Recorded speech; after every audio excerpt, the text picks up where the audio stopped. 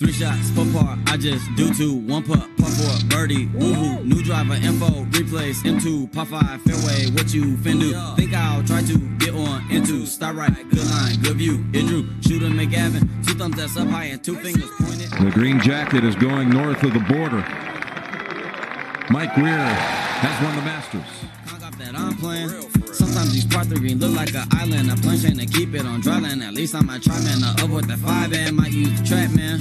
I got a check, man. Line tango ball speed, rated that batsman, and where that ball. We're back with Ryan Gregnell, repeat guest on the Screws podcast. Ryan, we chatted a little while ago, shortly after you finished the Canadian Championships, I guess, right? So I think it was. So any of our new listeners who maybe didn't tune into that one, can you give us an idea who you are? Obviously, you're fresh off the PLDA Championships, so we can hop right into it. Yeah. So basically, long drive wise, I live in Kitchener. I play at a golf country club. Play to around I think I was down to a 4.2 this year index. Not really great, but played a lot, had a lot of fun. So long drivers can golf. I like it. Yeah, like here and there. Yeah. Depending how much focus you put on it versus how much focus you put on long drive, because they are drastically different things. For sure. So yeah, played a lot of golf beginning of the year because we were unsure of what was going to happen with the season. Kick it back for long drive. I started that in 2008. Made worlds every year until 14, I believe. Took a few years off personal reasons. Came back in 2019. I ended up having my best year. Went and made the top 16. Then the following year, COVID hit. Late fall. Or I guess Labor Day weekend. Essentially, we had the Canadian Championships in 2020, and I won that. And then we weren't sure again what was going to happen this year. Then the PLDA, the new kind of players, professional league that was developed because during 2020 COVID, the Golf Channel shut us down, put us up on the sale block, essentially. Yeah. So the PLDA was formed by the players for the players. It's an organization run essentially by a handful of players and organizers that are involved with the sport, trying to grow the sport and everything like that. So yeah, they announced that they were going to do a world championship. We kind of figured that it wasn't going to be, possible for everybody to make it with COVID restrictions and stuff like that. But they announced it early enough out that some people were, figured out a way to get there. There was a strong Asian contingent that came, a few of us from Canada, a fellow from Germany. I think there was 11 or 12 countries represented total.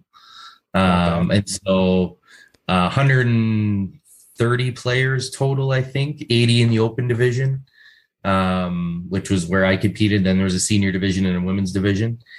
And then, we held that 2 weeks ago now. Nice. Yeah. So we're going to try and pop this out. We're having a chat on Thursday night here, which is the 14th. We're going to try and pop it out tomorrow. So it is pretty fresh. And I can say from the fan experience. So, I'm in my mid 30s now, been around the game a long time. So I was lucky enough as a Canadian to see Jason Zubak. So we were talking about Jason Zubak and just how polarizing he was in the long drive world. And, we talked about the Christmas Day, it played on TSN and whatnot. So this was the most excited I've been. And it's probably as, a fan of yours, you and I have built up a friendship over the last little while. So I'm, kind of following you, and Sarah did a great job. Sarah is Ryan's fiance, did a great job kind of posting for all of your fans to be able to follow along. But also they had a live stream this year, which was really cool. In today's world, that's something that a lot of us are looking for, is a way that we can just pop onto YouTube, watch for a few minutes, go pick up our groceries, whatever it is, come back, throw the YouTube back on. So I know they had talked about a couple things already for next year, kind of working out some things with the, TrackMan, Shot Tracers, a couple other things. So I'm really, really looking forward to that. Maybe you can give us an idea of what some of those things might be. But you want to talk right about the event? You want to get right into it? And, Can you?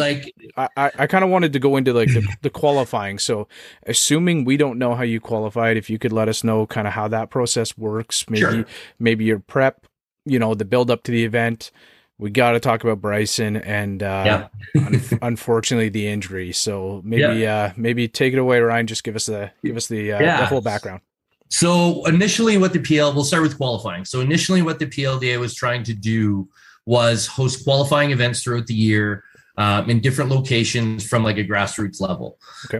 What they had a hard time doing was in a short amount of time, finding enough organizers that would essentially fill a field.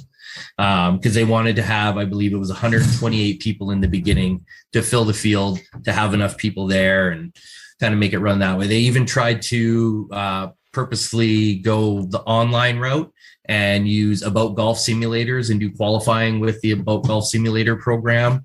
I think they didn't find enough people that were kind of willing to try that out, or in some states it was available, other states it wasn't. The simulators had to be uploaded to their cloud type of thing for everything to match up. So I believe there were a few people that qualified for the regional. So they were trying to do a local, a regional, and then from the regional you qualify for world. So a 3-tier process. So what they ended up doing at tour events was 2 days or a day before the tour event, they would run qualifying. So they'd qualify X amount of people in, and then so many people from that would move to the next step. And then they would take, I believe it was 2 or 4 hitters from each one of those would then qualify for Worlds. Okay. Which was very similar to what World Long Drive did when Golf Channel owned it. They would basically have events prior to tour events. And so it would kind of be a 2-for-1 stop for a lot of guys. They would try and get in their qualifying, and then they'd participate in the tour event. I had an exemption through my finish in 2019. So they offered out basically exemptions to the top 25 ranked hitters plus anyone else who made the top 16. So I think I was ranked 29 or 39th on the rankings by the time the end of the year was done that year. And so I was one of the 25 that ended up being 27 people who got exempt through finishing or finishes a previous year. Other exemptions were, top 8 finishes, the year before that, winners for 5 years prior. And I think that was it. There wasn't a huge exemption. And then partway through this process, they kind of was like, hey, we got to expand the field. An announcement was made. A certain individual that we'll get to was then, said to be coming. He announced he was to be coming. So then they're like, okay, we have to open this up. We have to, set a deadline, all this. And so they ended up making it a buy-in for, a few other people. So there were some qualified people, and then some people chose to buy in to fill. They only wanted to do 64 spots in the beginning. Okay. They ended up stretching that to 80 because they had so many people that wanted to get in. And actually, I found out that the 80th person in ended up finishing third. Hey. So Bryce Verplank in his very first event ended up being the last person on board to get in because someone couldn't make it or something. It was basically the very last spot, and the guy ended up coming up from Texas by himself, finishing third place. Kind of drivers built that day. Good for him, man. Good for him. That's a pretty incredible feat. That's like that's where it's wild because you never know who's gonna show up, and you never know. Like you always hear the stories, right? Like, oh, my buddy's really long, blah blah blah. But like sometimes they really are. Mm-hmm. Sometimes that's just a true fact, and they show up and they find the center of the face. A lot of them, they're good golfers, so they have good golf swings. So now it's just putting a little more heat on that golf swing. And I guess he explained to someone else on a live stream, or I can't remember where I heard it, but he's like, yeah, they put me on TrackMan, just told me to swing as hard as I could, and he's like, I swung 147. And I'm like, well, that's really good. Like for not really knowing what you're doing, swinging as hard as you can. So yeah, that was the qualifying process. Now, can we talk about your prep a little bit? I don't mean to cut you off, but there's still more to qualifying. Sure. But a lot of the viewers or listeners here, whether you're watching it on OTS Golf or on the Screws Podcast over on YouTube, if you are, please subscribe. I appreciate it. But if you're kind of listening into it in your car on Spotify, a lot of what goes through my mind is how would you kind of prepare for an event like this? Because like you said, I hear how a lot of the qualifications go, and it sounds a lot like golf. Like it does. Like you win, it's not like if you win the Masters and you play in it the rest of your life, but if you win like a PGA Tour event, you get a couple years of exemption, right? Like it sounds to have a similar structure in that like that type. But you were I think you had finished top 16 in 2019, right? So you knew that you were going to be in this event. And so how did you kind of gear up? How'd you get ready? I know you have like a powerlifting background and stuff like that. Yeah. So you'd be used to competing in events. Just kind of curious how you approached it. Yeah. So it was a little different this year. I picked up a lot of speed in the off season. So the one thing that I can say is, personally, and everybody's different because everybody's neurological system is different and they recover differently. So when I was swinging at 142, 143, like I was in 219, I recovered a lot faster. Now I picked up this extra speed over the winter. And again, we went into COVID and then, we weren't sure what was happening with the long drive season. So I was just playing golf and having fun and whatever, right? Friday night, nine and dines and, Saturday morning beers and whatever on the course. Like it was just, we were having a good time. Of course. So then August long weekend, we had our club championship. And I said, after that, I'm full bore. This next 8 weeks is basically going to be my peaking, like we would do for a powerlifting meet or something, similar to an event where you ramp everything up to peak at a certain time. So at week 5, we actually had the Canadian Long Drive Championships where I ended up coming in second, and my good friend Jeff Gavin, who ended up winning the senior division at Worlds. Right. Nothing to be ashamed of there. Jeff's a great hitter. He's been around forever. At 53 years old, he's still one of the fastest in the country. So as for prep, basically I started out, okay, we're going to go hit 30 balls. Okay. Next session, which would be 2 days later after I felt recovered, would hit 60 balls, kind of ramp it up till I was about 120 drivers as hard as I could, without losing speed. The biggest thing I've taught myself is once you start to slow down, you're not doing your body any good. Right. Then, your rhythm is going to fall off. Your timing is going to fall off. You're going to get frustrated. I always practice purposely on a TrackMan or a GC quad. I'm very competitive within myself. I had someone ask me today, they're like, how have you gotten faster as you've gotten older? And I just said, well, the technology is now available to me that it wasn't when I was younger. So now every time I hit a ball, I see a number. Yeah. So you can exactly. So you can tell if it's getting better or, you might feel like you're having a great day, but you're not seeing the results or vice versa. Right. Like it's funny. Exactly. As you mentioned this, I don't mean to add this quote in, but I saw something on IG today and Dustin Johnson made a quote about, somebody asked him like about being on the driving range and stuff like that. Yeah. And I guess he left early today and he said, oh, sometimes when I get bored, I just leave. Yeah. So. And I walked out of like, speed days. I've literally just been like, nope, not there today, and walked out. Yeah. Because, you can grind, you can push. And if I was younger, maybe like I kind of joke, I was the oldest guy in the top 16 this year. But I don't recover as I used to. So of course. That's just something that goes with the territory. And with this newer speed coming later in life, it takes a longer time for me to recover. So are you using like the Speed Stack or anything? Like, are you using any like devices? No, I threw in a few speed days here and there. Okay. But I found for me personally, I'm probably going to do a little more over the winter. Because now with what ended up happening, we might have a really good season next year. But I think for me, the best thing for me is just hitting balls and repeatedly hitting balls. That's what I found. The stuff in between, I mean, we'll talk about injury and stuff like that and what's going to come with that.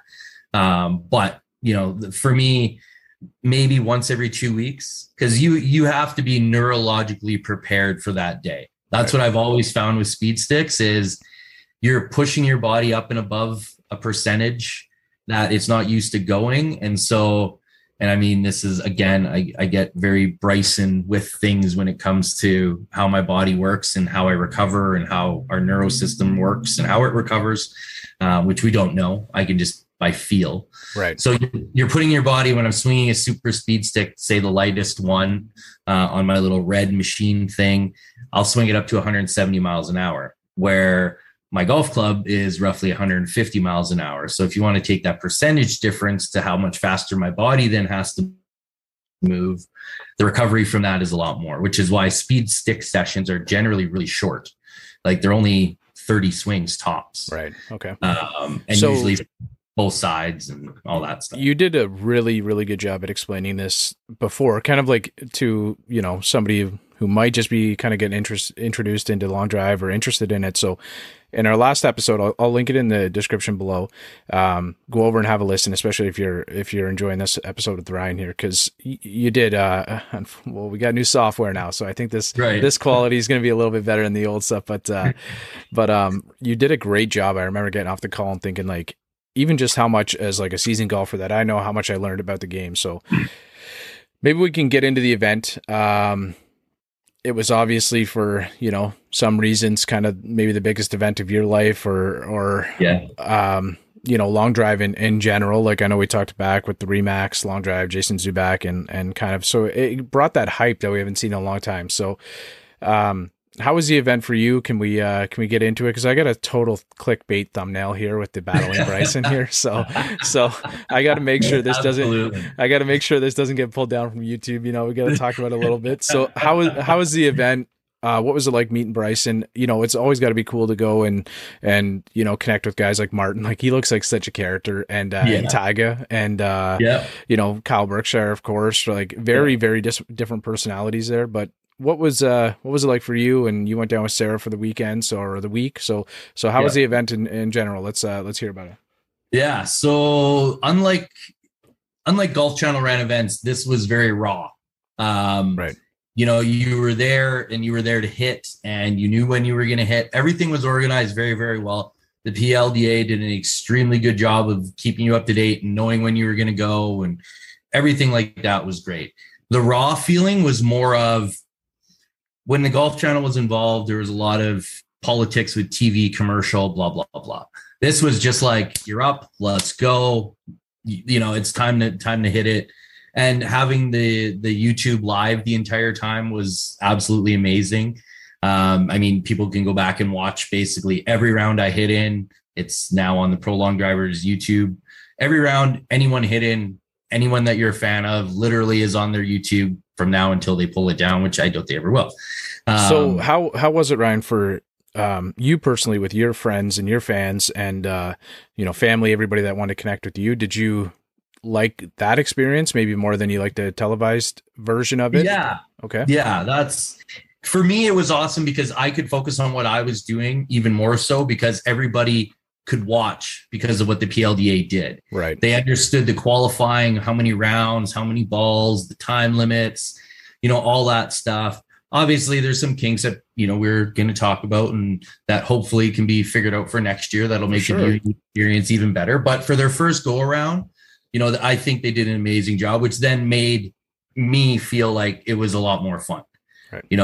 I had a great time. The fans, we got to talk about Bryson, obviously. Like, he brought the people to long drive. Let's just, even with the Golf Channel, what they were trying to do and what they accomplished, they never charged anyone any money. This was the first time long drive charged a $10 gate fee, and people literally had no problem paying it whatsoever. Yeah, like I had a couple, like they kind of scanned the crowd. They actually posted something on IG today, like a throwback Thursday with like a sold out crowd, which was amazing to see, because that's how I remember kind of seeing it back in the day. And they'd pan to the crowd. It looked like being at like a, wrestling event or something like that, right? Which was, kind of the vibe that I feel like it'd be so good to hit in that experience. But you also said that there was like a couple tough, components of that too, right? With people swinging, cheering, and it's like, I compare it to, like I saw you and Sarah went to a baseball game. So like, okay, let's say somebody comes up and they hit a pop fly.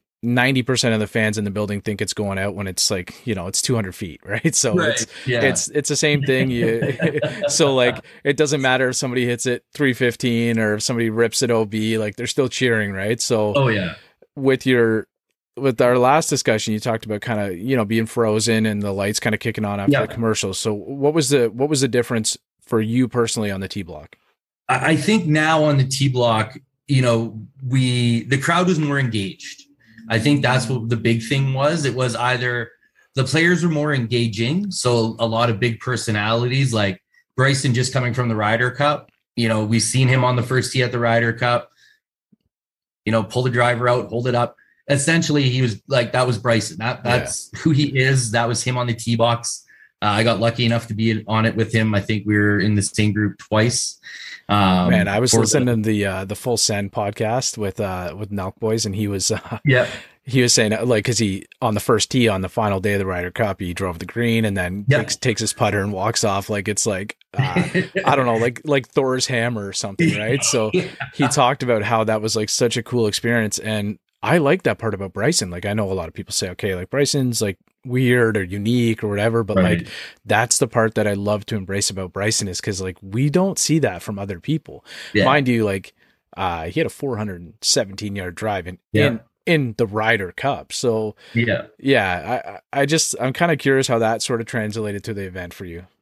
Yeah, I mean, that part of Bryson that you see with the putter, and that's who I think he really is. That's my personally, like, hey, from man, he did say it, right? He said it. He said, like, at one point he said, I had more fun here than I did at the Ryder. And then immediately kind of didn't even finish the Ryder Cup. He kind of walked it back. Really smart guy. So he understood what he was saying, but we heard him say that he enjoyed the long drive event more, and that is totally Bryson. Like, you can tell that's like he's in his wheelhouse there, right? Well, so, and you know, he was, I don't want to say like a kid in candy store, but that was his, you know, he was smiling, he was engaged, you know, he stayed after, signed every autograph that anyone asked him to, took pictures with everybody, you know, the consummate professional. That's, you know, the exact, you know, that's a great way to articulate it, Ryan. Like, that's exactly, he seemed like a kid in a candy shop, like genuinely enjoyed what he was doing, right? So that's cool. Yeah. And he was on the, like, you know, he's on the tee, he's out for dinner, and he's smiling and full of life the whole time. I mean, obviously there's a lot less stress for him, I'm sure, in something like this than, you know, playing the FedEx Cup for $15 million in a 6-hole playoff with Patrick Cantlay. You know, obviously two different things, or 7, whatever many holes they played out. You know? But they're two different, I'm sure, stresses, where this, you know, like, even if he won, it was $50K, which probably, I'm going to guess, he would have donated back in anyways. But he wasn't there for that. That wasn't his purpose. You know, he was like, if he won, well, that would have maybe sent the whole long drive world in a whole nother spin. But he did really well. The conditions, he admitted, they favored him for a couple days. And then, you know, as the event went on, he managed to figure a little more out. His team with Cobra, they figured a little more out every day. Because you got to remember, like, the equipment he was using isn't what he uses on an everyday basis. Right. So let me ask you, why did it favor him more than it would you or like any of the other pros? Like, why would it favor a guy like Bryson more? Well, that's when I say consummate professional, like, I go to work every day. You know, I hit balls twice a week. I'm considered a professional because I play for money. When I look at what Bryson, and this was very eye-opening for me this week, was what I would consider now to be a true professional in long drive. You know, unlimited resources, as many balls as you ever want, as many drivers as you can pick from, you know, the ability to have the practice that he's had for, since he was 10 years old, 8 years old, who knows, whatever. But with his ability then, and his golf ability, obviously top, 6, 7 ranked in the world now. He can flight a golf ball. So two of the 4 days the wind was coming in, and those were like the breakdown days. So your top 64 to your top 32, your 32 to your top 16. So the 64 to 32 and the 32 to 16 days, the wind were into us. Well, now we have probably, in as far as the field goes, the best ball striker in the field would be Bryson. I mean, you can't really argue that. Who can also flight a golf ball however he so chooses, right to left to right, up, down, and you give him 6 whacks at it. Right.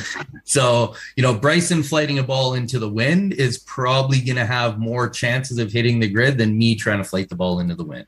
Yeah, and like, how wide is the grid, Ryan?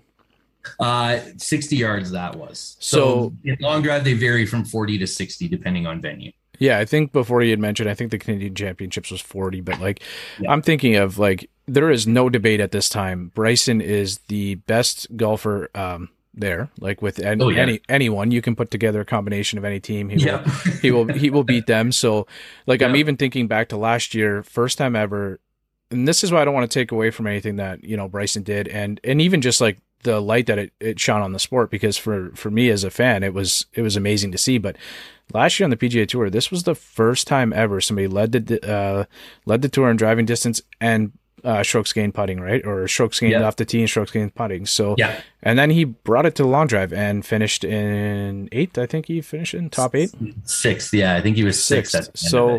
So, you know, some things factored in there. My guy Ryan here got injured right before that. So Bryson bumped up a couple spots, but you know, it does kind of fascinate me to see, like, when I was listening to the live stream, they were saying, oh, Bryson 6 for 6, and you know, that's something that seemed to be a bit shocking. So you said the two guys that were, they had different commentators on at times, but they were all long drive hitters, right? Yeah. So all the guys commentating were part of the event or in the event for the most part. They all seemed to be fascinated with the fact that he was going 6 for 6, and like, it's something obviously you see, but it's not as common. Plus, to be able to put out that kind of distance. So is that something that we think we might see more in the long drive game now? Or are we going to see more like tailored or polished golfers, you think? I think so. I think I've started to see it, you know, over the past 3 to 4 years that I've come back. I mean, I've been trying to get my swing more tailored as a golf swing to get into the right positions, you know, to come through impact. But these, you know, you're seeing guys that, because they're in the right position throughout the entire swing, you know, it's easier for them to generate more power being in those positions. So it's just, you know, it's mentally getting them to swing harder. That's, you know, getting them to let go and getting them to feel more free in their swing, you know, kind of as Bryson did through the week, right? Like they said, you know, he was 210 to 214 at the beginning of the week. And then by the end of the week, he was 218, 219. He was probably the only guy that got faster through the week, where most of us were getting tired and sore, and you know, I was getting beat up, or I'd been beat up and whatever. Except Berkshire, right? Like you were saying, it was like he just like. Well, that's just if you could literally go to a lab and be like, I'm going to build a long driver, you're not going to be far off from having Kyle Berkshire at the end, regardless. Yeah, so we're talking about the. There's no debate, like the longest hitter in the world, and we were just kind of talking about flighting the ball. So for anybody who doesn't know, I don't know that anybody flights a ball like Kyle Berkshire does, especially with like his irons and stuff. It is something that's just insane to watch. And he's a plus handicapper too, right? So he's a good golfer. He's working on his game, and like I love seeing like that raw part of Kyle, like when he posts his YouTube videos of him like getting, you know, he gets a little frustrated, and and his short game is obviously trying to match his short game up with his long game is going to be difficult. And I know there's a stigma and all of that, but like, you know, you got to get, like, he's an incredible wedge player, an incredible putter. It's just when he's hitting the ball so far, he's, you know, that's kind of overshadowing what he does. So I'm getting off track here, but I really do like watching, Kyle Berkshire play. So can you explain how those guys would have the advantage, or yourself too, like being one of the better long drive hitters in the world and being able to, when you're into the wind or you're downwind, like I think the first day 1 was downwind, or day 2. And so what is flighting the ball for anybody who might not understand it, and how do you work that into your swing, and how do you work that into how you approach your you know, your grid or your block or whatever it is? Yeah. So I mean, we work a lot on, I mean, you're getting technical on things, our angle of attack. So how much we hit up on the ball versus, you know, and now PGA players are starting to do it more with their driver, but basically you hit down on an iron, you hit up on your driver, right? That's simple. So you want to be a positive angle with your driver, but then when we're into the wind, how positive do you want to be versus your launch conditions? So I mean, Berkshire is an easy example of this, right? He basically wants to hit the same ball all the time, which works obviously pretty damn good. Yeah. He tees it pretty high, hits it on the up around 8 to 10, I believe. Launches it anywhere from 13 to 16 degrees. Right? Okay. Yeah. Okay. Yeah. And his spin is literally always under 2,000 unless he mishits it. Right. So the day it was downwind, Kyle that's crazy to think about those stats. And, so I mean, 155, 225, like club head speeds 155. He almost touched 160 this week. He was, I think, logged at 159 and change, where like I've had that number come up on TrackMan, but I'm like, that's a mystery. There's no way that's accurate. Where when he did it, I'm like, yeah, it's probably real. So yeah, that's for him. Example, Tuesday week, he was in the middle of the biggest downwind that we had all week. And he went out there 455. So that was, kind of like, all right, well, that's pretty big. Yeah. The next morning, he's in the first group who had the hardest wind that we dealt with all week. And his biggest drive of the whole morning was 328. So we're talking 130 yards difference in someone who's the longest hitter in the world. And then we're getting people watching the live feed at that point, and you can go to the comments and be like, well, I can do that. And it's like, not into like a 20-mile-an-hour headwind. You can't. Right. So for you, if you're hitting like as a pro, and again, so this was that comment that you had made a little bit about, like, you have a job. This is you're a pro because you play for money, and Kyle has been able to, and like Martin, Bryson, if you want to include him, Tim Burke, a few of the other guys, they've been able to like make this a career, which is hopefully what that many eyes on the event this past weekend will hope do for a lot more players, right? So if you are like, if you're to pick a grid, like obviously Mesquite, Texas is kind of the home along, or Mesquite, Texas, Mesquite, Nevada is kind of the home along drive. Now, if you could pick a perfect condition, what would that be for you? Like if you're to kind of walk up to the tee and you're in an event, how do you want it to be? If we're playing for money and we're not just out there trying to hit the best ball of our entire life, because obviously the best ball of our entire life, let's huck it downwind 40 mile an hour and see if it pops over 500. But I'm a neutral condition guy. I am, even playing field for everybody. Let's just bring what you brought and see what happens. That's my, I don't need or want a favoring of either side. Do I do well into the wind? Yeah, I can. Do I do well downwind? Yeah, I could. But I prefer neutral conditions. I prefer when, the flags are just down. That's what I like, is that way there's much less variables and a gust picking up. Cause that's it happens, like the wind can die for 15 seconds while your ball's in the air for 10. And, all of a sudden you roll it a yard by your next buddy and you got 100 more points than he did. And you're going to the Sweet 16 or the Final 8 and he's not. Yeah. And that's long drive. Before we sign up, we accept those things prior to the event actually starting. Well, I guess, that is like, there's a direct correlation with golf in that sense that every day is going to look different. There's a reason why somebody goes out and shoots a 61 one day and, the next day they shoot a 69 or 70 or whatever it may be. Yeah.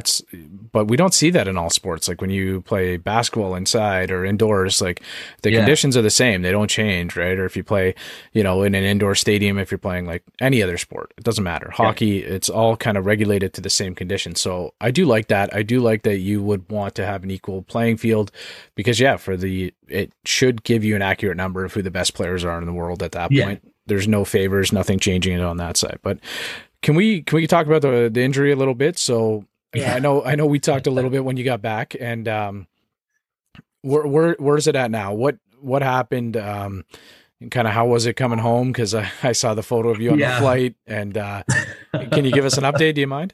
Yeah, no. So if anyone wants to watch it, which I totally your call, fair warning right here, it ain't pretty. 8 hours and 32 minutes into the finals on the PLDA.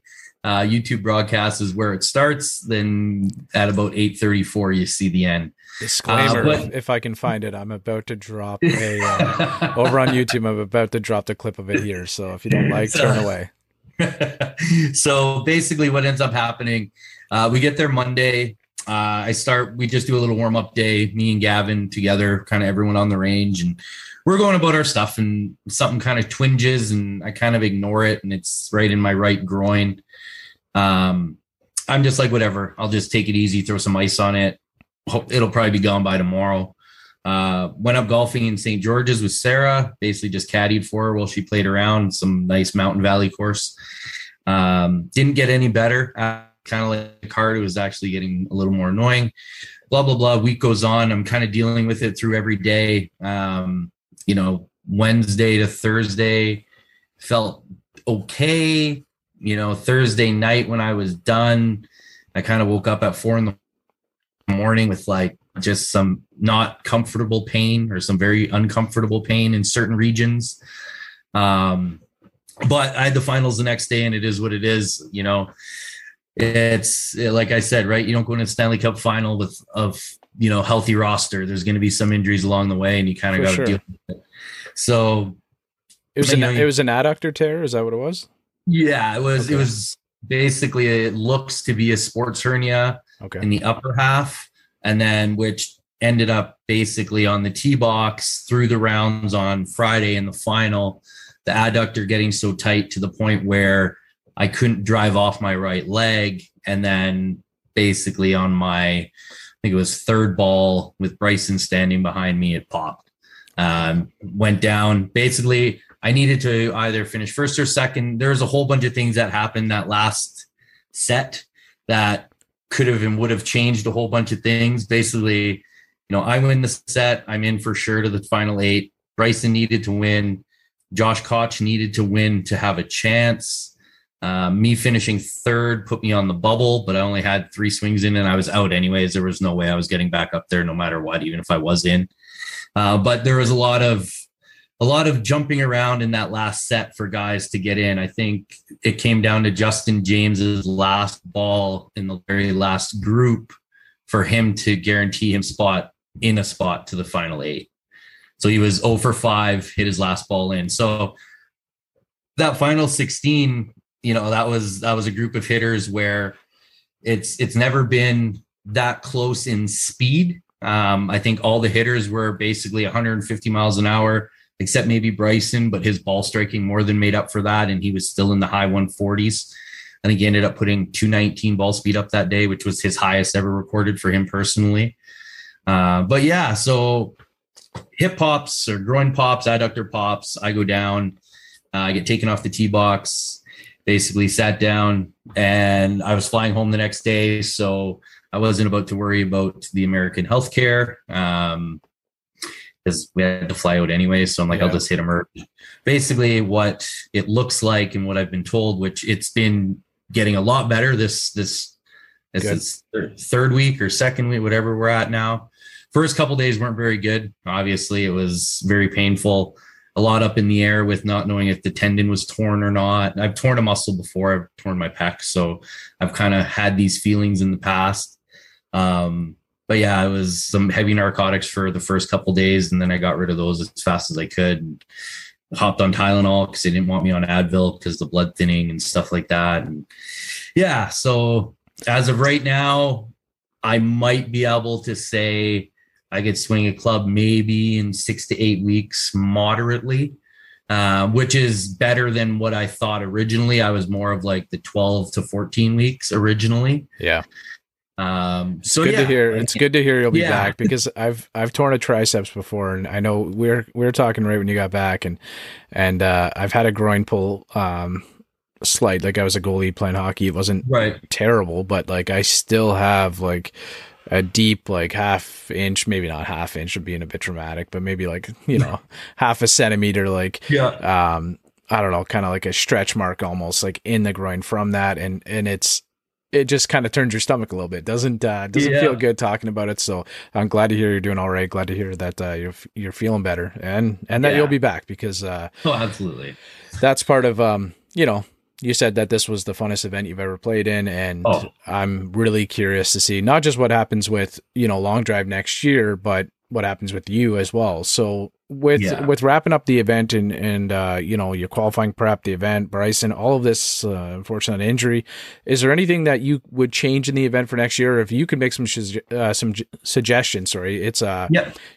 for the players, by the players, this tour, or PLDA. So some of the things, like I know we talked about ball color, stuff like that. Like, is there anything that you might change for next year to make the experience better for yourself? And then anything that you might make, I don't know if you followed how the viewers or fans or anything that you might change for that? I went and read stuff. Yeah. Well, the nice part is the PLDA is sending us out a survey to all the hitters, kind of basically asking, what could we do? That's a great idea. Yeah. They're looking, and they're not scared. They're not, they're not afraid to make a change or something like that.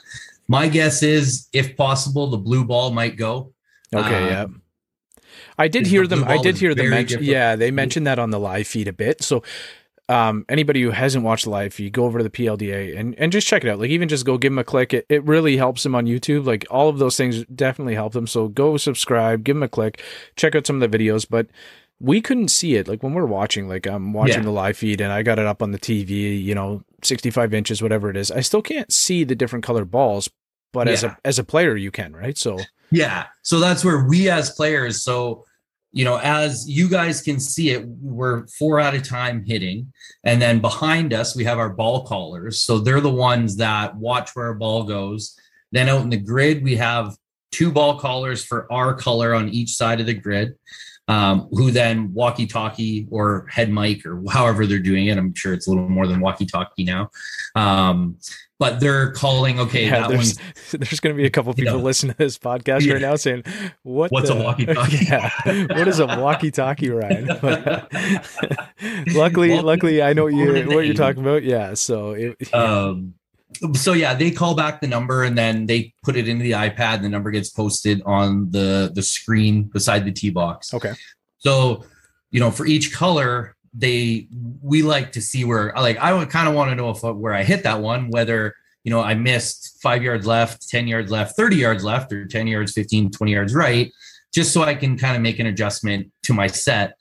So the blue ball, we were all kind of having a little bit difficult time picking it up in the air. I remember one set I went through my first 4 balls and I was like, I literally have no idea where any of those went. I'm like, they're like left. I'm like, okay, but like, how far left? Like, well, yeah, it's no different than if you're golfing and you're playing subsequent par 4s and you're going to, say you're on hole number 1.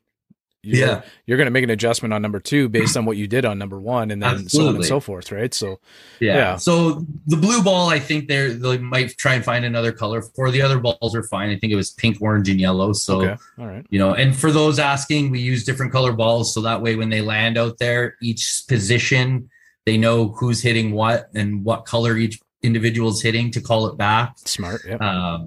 The other thing I think everyone's going to way, sorry, I don't mean to cut you off, but that way I'm thinking like, okay, so when you're in a group playing with your buddies, you initial your ball, whatever, you mark it like, but with the different color, you get immediate results on that, right? So like if 2 of them are landing in certain spots, I can say, okay, Martin Borgmeyer hit it this far, Ryan Gregnell hit it this far. So I can see that. That'll give you an immediate feedback when it goes back to the caller. Okay. I like that. Oh, and then the nice part is you can see the number come up, or if it's not coming up quick enough, you can talk to your caller. And, they'll try and give you as much feedback as they can give you. Right. So again, if you hit that one 390, but you needed 400, well, now you better step on the gas a little bit. Okay. It's those, or hit it a little higher, or make whatever adjustment you feel necessary at that time.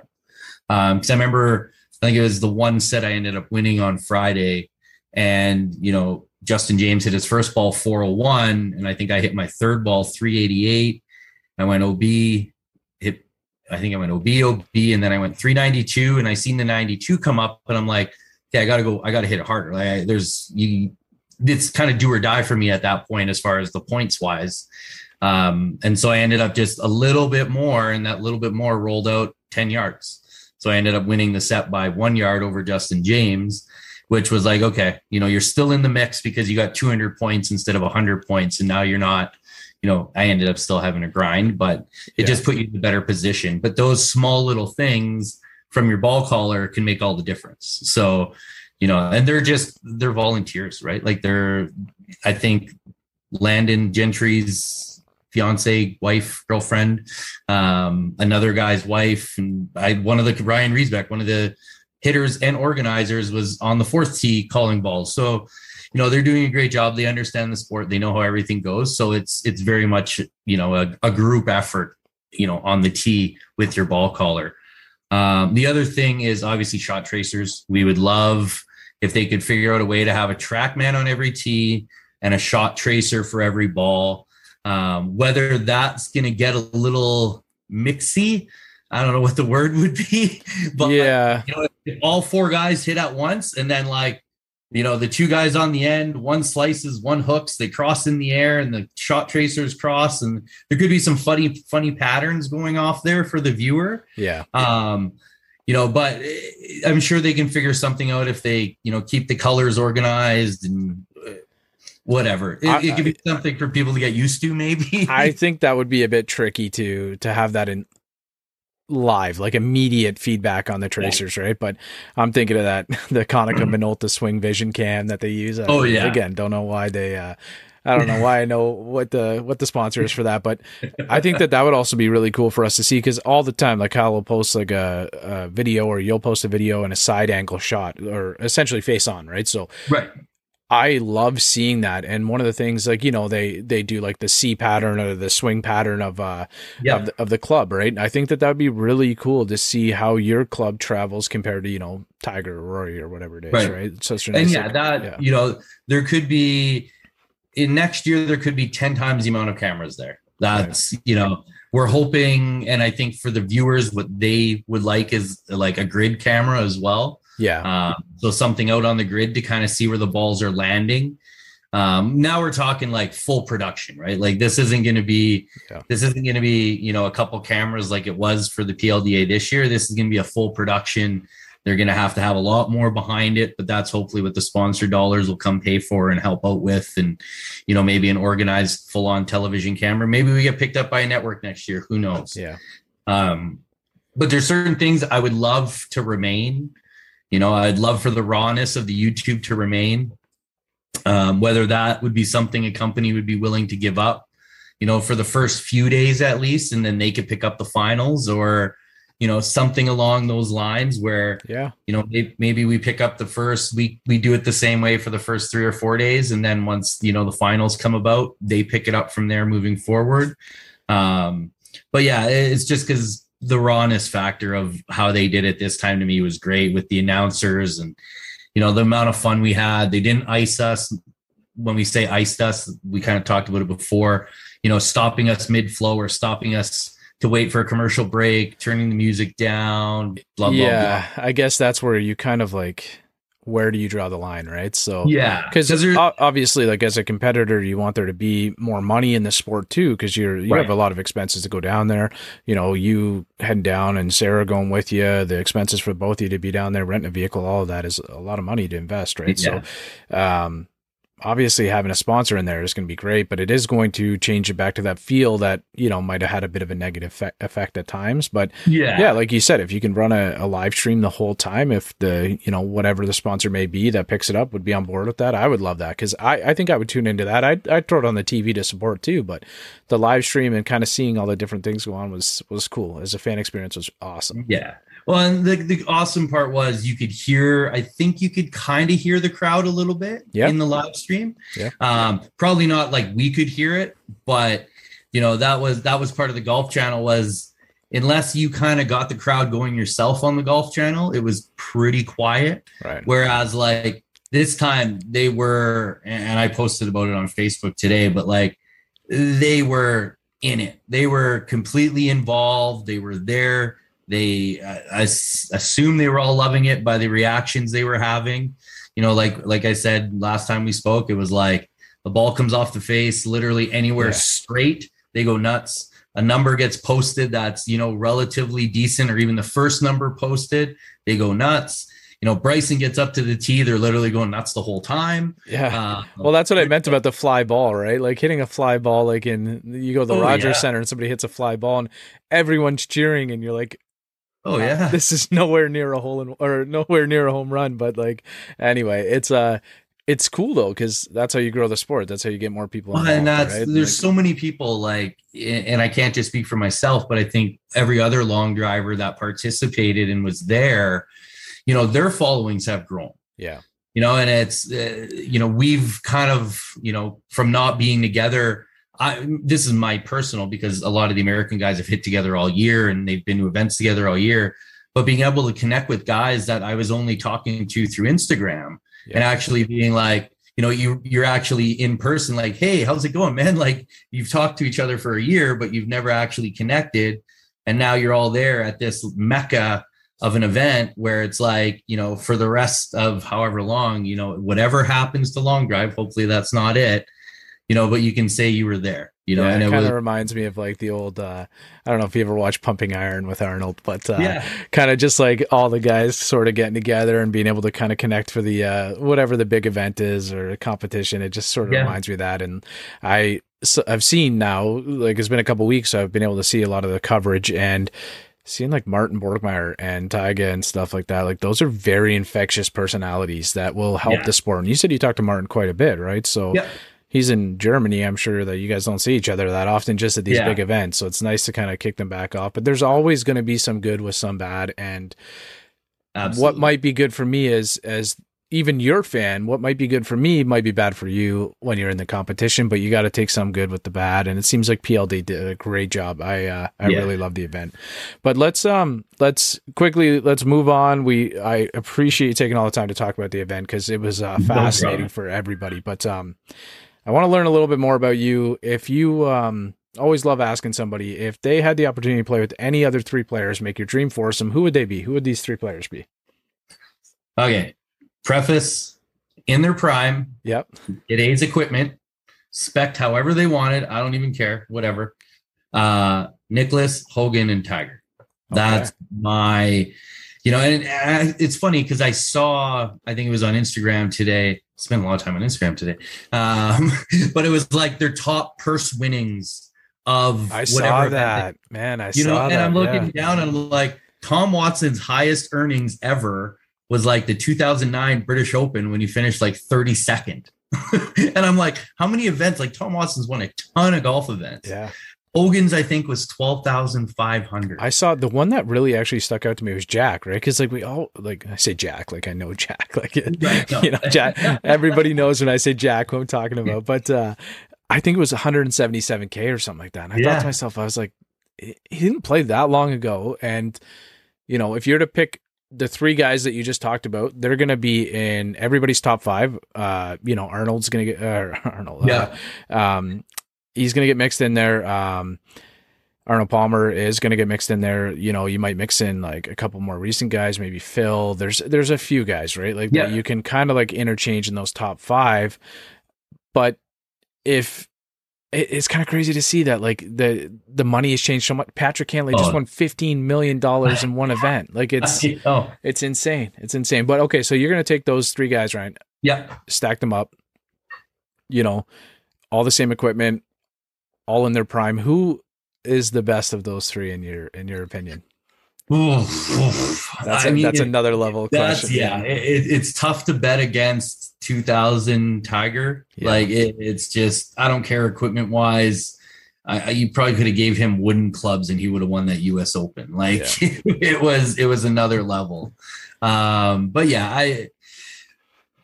just because I think Hogan would have had trouble figuring out the loss of his irons. He would have had to game this stuff for a while. Jack's ball would have flew too straight because he wouldn't have been able to hit the fade with the technology now like he did then. So he would have been in the left rough all the time. I got to give it to Tiger. I got to. That's an impossible question. It really is. It's like, the Jordan, LeBron. Hogan no longer has a hook because the ball's too straight. Yeah. Right. Jack no longer has a fade because the ball's too straight. And Tiger's the only one that's been able to go through every era with every type of ball they've used. Yeah. Jack has played every ball, but not in his prime. Right. At the swing speeds he was likely at when he was in his prime. So that's just, I got to give it to Tiger based on playing the technology during his prime or something very close to the technology during his prime. No matter what you say, somebody's not going to like it. A lot of people are going to like it. It's whenever you put up like the Tiger Jack debate. They're also going to say, I can't putt, and you're not half wrong. Or can you putt? Or if I go to a golf course and I get asked, if I go to a course I've never played before and the discussion comes up and they're not in my group but can you putt? I'm like, no, but neither can anyone else. So it's super irrelevant question. All right, Ryan. So, here we do something called the Swing Oil segment, hydrated by Triple Bogey Brewing. I know you're a fan of beer as well as I am, and they always take care of the podcast. So I'm just going to ask you a couple of questions.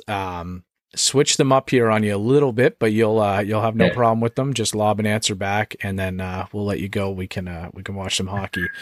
Longest drive you have ever recorded, competition and non-competition? Ooh, course. I think course I've hit one 480. Wow. Okay. Okay. Small drive. I got to go by measurement of the hole, how close I was to the hole after. It worked out to be, it was a 520 yard hole. I had 40 yards. We get it, man. We get it. It's cool. Okay. Okay. It was long. In competition, in competition, what's your furthest? 416. Okay. And 402 was your longest okay. At this Worlds. Okay. If you're next year, you get the option to have a walk-up song when you walk up to the block. What would that song be? Oh, that's like the Zurich. We can come back to it. Leave it. We'll come back to it. Oh, that's so good though. I'm gonna give you a couple layups, and then we're gonna come back to that one. Okay. Fastest club speed ever recorded. 157 on a GC quad, 153.1 on TrackMan. Okay, so they read differently. So I got the gold standard to us is TrackMan, so we'll say 153.1. Okay, but yeah, you were saying that they do read a couple miles per hour off. Okay, yeah. Fastest ball speed ever recorded. 226 on quad, where that reads the same as a TrackMan. Okay. I know you've got some powerlifting background. Best pre-competition meal could be powerlifting, could be before you get up to the long drag grid, whatever it is. I got to go night before, powerlifting night before sushi. Usually because I've carb depleted for weigh-ins when I powerlifted. So sushi over a couple hours. I paid the extra to stick around and just slowly lob it in there. Yeah.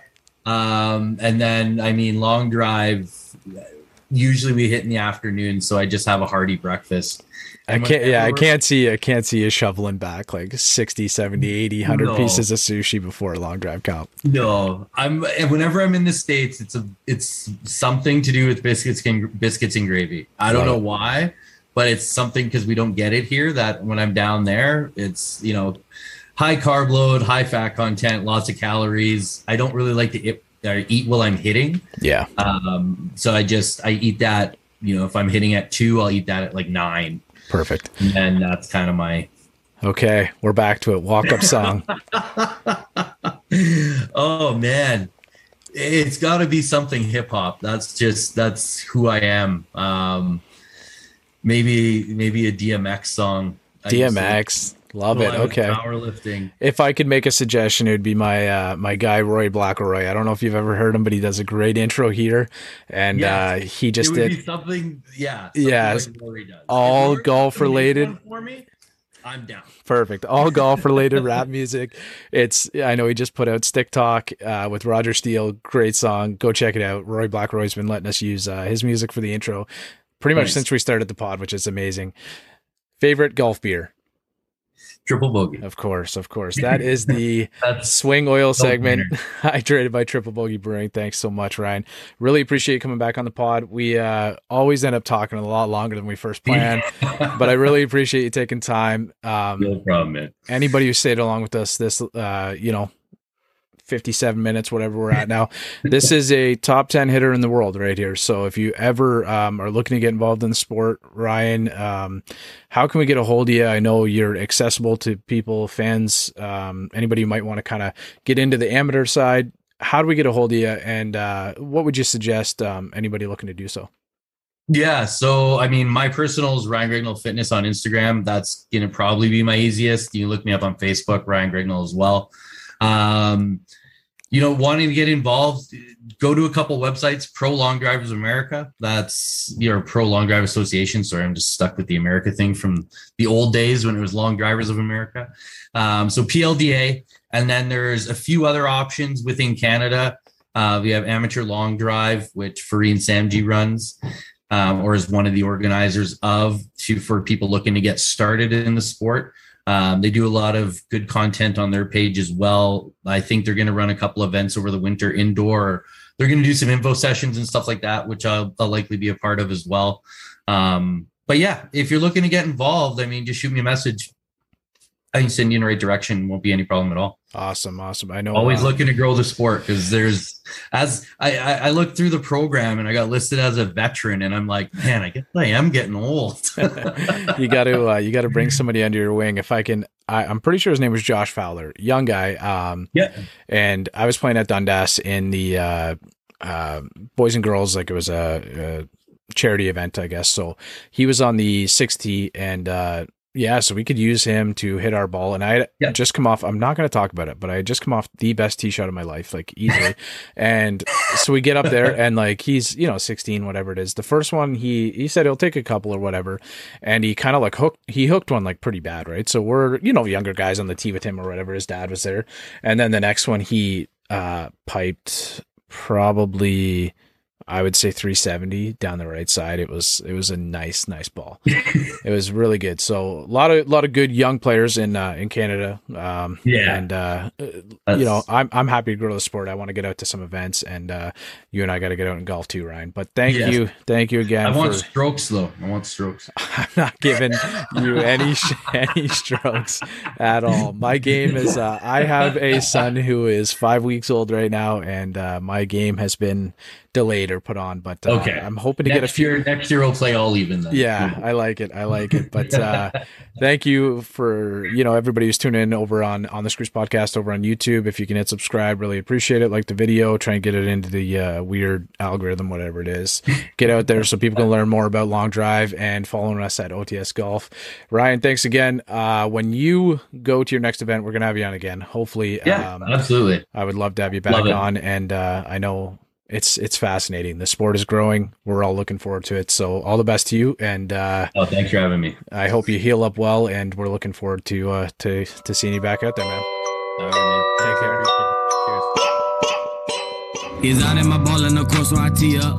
I lose the ball and I re-up.